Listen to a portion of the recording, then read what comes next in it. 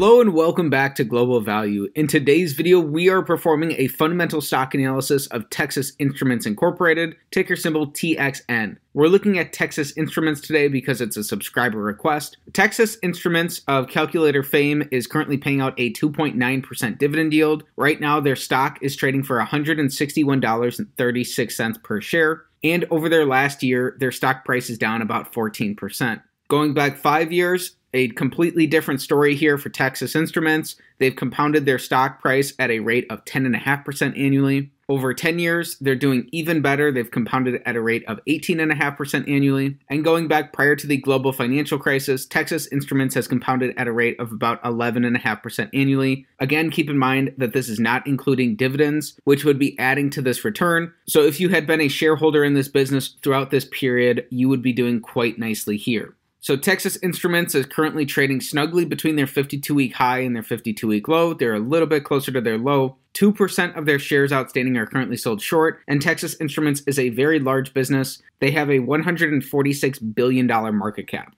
For additional background about the company, Dallas-based Texas Instruments generates over 95% of its revenue from semiconductors and the remainder from its well-known calculators. Texas Instruments is the world's largest maker of analog chips, which are used to process real-world signals such as sound and power. Texas Instruments also has a leading market share position in processors and microcontrollers used in a wide variety of electronics applications. It markets and sells its semiconductor products through direct sales and distributors, as well as through its website. Texas Instruments Incorporated was founded in 1930 and, as mentioned, is headquartered in Dallas, Texas. So for our fundamental analysis today, we are performing the Select 6 analysis, taking a checklist-style approach of 6 standard financial metrics to come to a holistic and beginning understanding of Texas Instruments based off of their business fundamentals. This analysis is still an evolving process. It will continue to improve and get better over time, and it really serves as an opportunity to learn in public. So with that said, let's get right into today's analysis.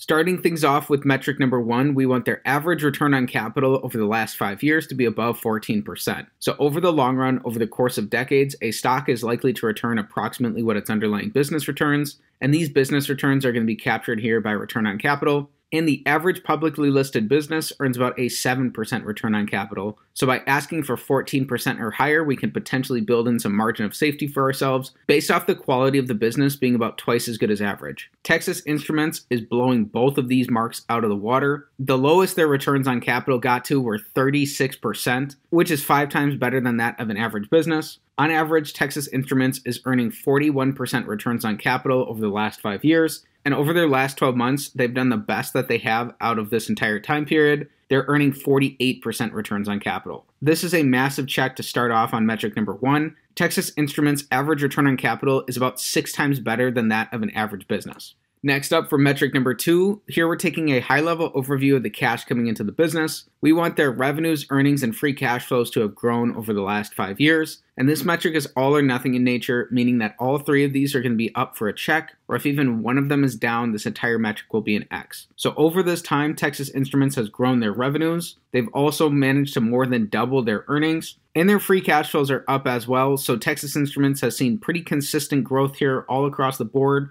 All 3 of these are up for our second check on metric number 2. For metric number 3, here we're taking the perspective of an individual shareholder in the business by looking at Texas Instruments on a per share basis. Specifically, we're looking for earnings per share growth over the last 5 years. So we learned that in the previous metric, their earnings are up more than double over this time, and their earnings per share are up at a rate that's even faster than that. That has to do with Texas Instruments buying back approximately 8% of their shares outstanding over the last 5 years. This is great as a long-term shareholder in the business because when you purchase a share of stock, what you're really buying is a fractional ownership percentage in that company. And when a business buys back shares, they're increasing your ownership percentage of the company, which is going to increase the percentage of the company's profits that you're entitled to. As a long-term shareholder in a company, you love it when a business is buying back their shares when they're trading for below their intrinsic value. This is strong earnings per share growth over the last 5 years here. And this is yet another check on metric number 3. We are perfect, 3 for 3 to start things off. Metric number 4 is going to be very similar. Here we're looking for free cash flow per share growth over the last 5 years. A very similar story to their earnings. They've increased their free cash flows over this time and with their share buybacks. It's no surprise that their free cash flows per share are up as well. This is a check on metric number 4, and we are still perfect. Another thing to be aware of here is that over extended periods of time, meaning 10 plus years or more worth of data, we ideally want a company's earnings and cash flows to be roughly the same. We're pretty much seeing that here for Texas Instruments, and so that's potentially a helpful sign to see that the company perhaps is not engaging in aggressive accounting, or in some really extreme cases, seeing huge discrepancies between these two numbers can be outright indicative of fraud. So it's good that these have roughly been the same over the last 5 years or so. Again, we are perfect to start off through 4 metrics so far. Next up, for metric number 5, we want their net debt, which is long and short-term liabilities minus cash and short-term investments, to be below the amount of free cash flow that Texas Instruments has produced over the last 5 years. So this is helping us evaluate how the company utilizes leverage. Texas Instruments currently has negative net debt, meaning that after paying off all of their liabilities, they're left over with cash. They had $1.5 billion in cash left over at the end of last year, and currently they would have $1.1 billion in cash left over. Additionally, they produced $28 billion of free cash flow over this time. So not only do they have a very strong cash positive position on their balance sheet, they are very highly cash flow generative as well. And so Texas Instruments is in a very, very strong financial position based off of this metric. This is another very important check on metric number 5, and we are still perfect through our first 5 metrics. For our 6th and final metric, the big metric of them all, we want their average free cash flow to their total enterprise value to give us a yield above 5%. If this is the case, this will give us a slight risk premium to the rate of the 10-year treasury and give us another potential reason to be interested in the business. We're using their total enterprise value here because it'll give us a more accurate picture of the economic reality of the business than their market cap will alone by taking into account both their market cap and their net debt position. So this will be more similar to as if Texas Instruments were a private business. Currently, Texas Instruments has a $145 billion total enterprise value, and we learned that over the last 5 years, they produced $28 billion in free cash flow, which means that in an average year, Texas Instruments is producing about $5,660 million of free cash flow. So when we divide their average free cash flow of nearly $5.7 billion by their $145 billion total enterprise value, that gives us an average free cash flow to enterprise value yield of approximately 3.9%. So that's just a little bit under where the rate of the 10-year treasury is at right now. And unfortunately, it doesn't offer us that risk premium that 5% was looking for. So on a historical basis of their average free cash flows, this is going to be an X on metric number 6 here. Worth being aware of as well is that over the last 12 months, Texas Instruments has produced $5.9 billion in free cash flow. So to get a current free cash flow to enterprise value yield for the company, when we divide their $5.9 billion of their last 12 months of free cash flows by their $145 billion total enterprise value, that gives us a current free cash flow to enterprise value yield of just about 4% as well, meaning that the business is approximately performing in line with where they've been at historically. So while this will be our only X on metric number 6 here, it's still just slightly off from what we were looking for.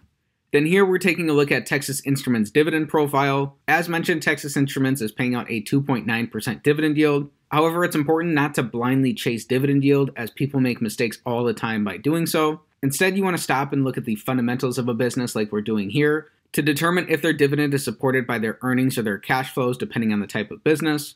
For Texas Instruments, we want their dividends to be supported by their cash flows, and in all 5 years and over the last 12 months, it looks like this is the case. Texas Instruments has been able to solidly support their dividend payouts, and they've pretty aggressively increased their dividend over this time. So they've more than doubled their dividend payouts per share over the last 5 years alone. And so that's actually outpacing their cash flow growth. So while it seems unlikely that their dividends would keep growing at a rate that's faster than their cash flows, it does look like the company is strongly cash flow generative and would potentially have room to keep growing their dividends over time. Then finally, here we're using a discounted cash flow model to come to a potential fair value for Texas Instruments. So starting with their current free cash flows per share, and then projecting those out over the next 20 years based off of Texas Instruments' historical abilities to grow their free cash flows, using these historical growth assumptions, which you need to do your own homework on to confirm whether or not they're going to be applicable for Texas Instruments going forward. So projecting a growth stage out over the next 10 years, with a growth rate of 10%, which is how Texas Instruments has been able to grow their free cash flows over the past 32 years. And then assuming a terminal stage for the 10 years out after that, so projecting 20 years out into the future, using a terminal growth stage where their growth rate falls in half to only 5%. Then if we add in today's tangible book value, Then it looks like if you wanted a 10% rate of return going forward over the next 20 years for Texas Instruments, that a potential fair value for the business would be around $124.50 per share, nearly $35 below what Texas Instruments is priced at currently. So keep in mind, again, these are based off of these historical growth assumptions, which you need to do your own homework on to determine whether they're applicable. Also, this 10% rate of return would be including their dividends, so that would be including their approximately 2.9% dividend yield currently. Additionally, this is just used to give us an estimated baseline projection into the future based off of a number of different factors. Their historical growth assumptions are not necessarily likely to hold. You're ultimately just going to need to do your own homework and learn more about the business to determine what's appropriate here going forward for Texas Instruments. Using these same historical growth assumptions, it looks like from today's prices, you could reasonably expect about a 7% rate of return going forward from Texas Instruments, which again includes their dividends. So that looks like their stock price would be appreciating by about 4% annually from here. So keep in mind that this type of analysis is not financial advice, it is not a buy or sell recommendation of any security, and before considering any potential investment decision, please consult with the properly licensed and registered financial and legal professionals.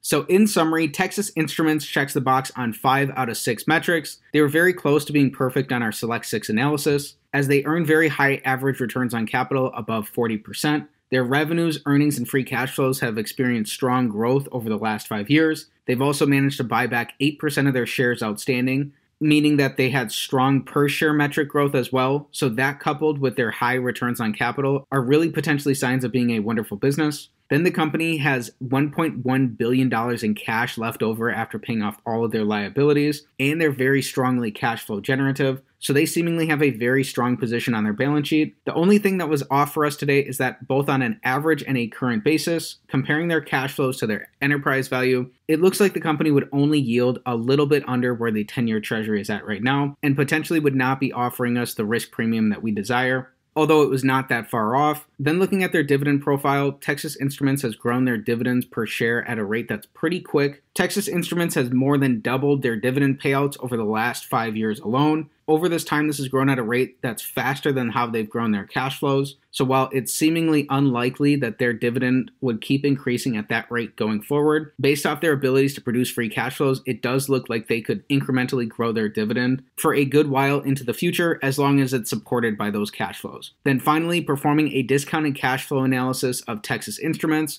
using their historical growth assumptions since 1990 to potentially project the business out and give us an estimate for where they could be at 20 years into the future, which are assumptions that you need to do your own homework on to both validate and to determine if they're applicable. That from today's prices, you could reasonably expect about a 7% rate of return going forward from Texas Instruments, and that if you were potentially seeking a 10% rate of return from Texas Instruments, you'd have to wait for their stock price to get down to about $125 per share, which it seems like they were at back in June of 2020. So if you both believe that those historical assumptions are accurate and you desire that 10% rate of return going forward, you would just have to be patient here. It's worth reiterating that this type of analysis is not financial advice, it's not a buy or sell recommendation of any security. Before considering any potential investment decision, please consult with the properly licensed and registered financial and legal professionals. This analysis instead serves as a beginning and holistic understanding to help you determine if it's worth your time and energy to dig in and learn more about Texas Instruments going forward. If you're interested in learning more about the company, I would recommend starting with their filings. You can read through their 10Ks to get a history of the business and their operating results. Management will also lay out some of the potential risks that the company faces, and you'll get a better sense of both the environment that the company operates in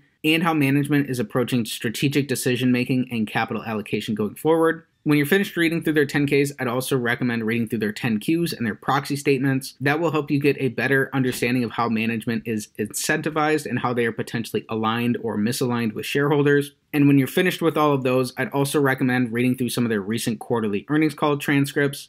That'll help you get a more up-to-date quarter-by-quarter perspective of the business that can be more nuanced going forward, and you're potentially likely to earn some pretty interesting things about the business through some of the analyst Q&A questions. As a value investor, you're ultimately trying to conduct your research as if you're going to own 100% of a business, and you can understand the underlying essence of that company and know all of its ins and outs and what's important and what's not important for the company. Through this deeper research, you'll ultimately come to your own understanding of both the qualitative and quantitative aspects of Texas Instruments and can determine for yourself what you believe an appropriate intrinsic value for the business would be. So with that said, That's it for today's fundamental stock analysis of Texas Instruments Incorporated, ticker symbol TXN. As mentioned, Texas Instruments was a subscriber request, so I'm happy to make an analysis of it. So if you enjoyed today's video, please be sure to like the video, subscribe to the channel for more stock analysis videos, and comment down below what business you want me to take a look at next time. Thanks for learning about Texas Instruments with me, and have a great day.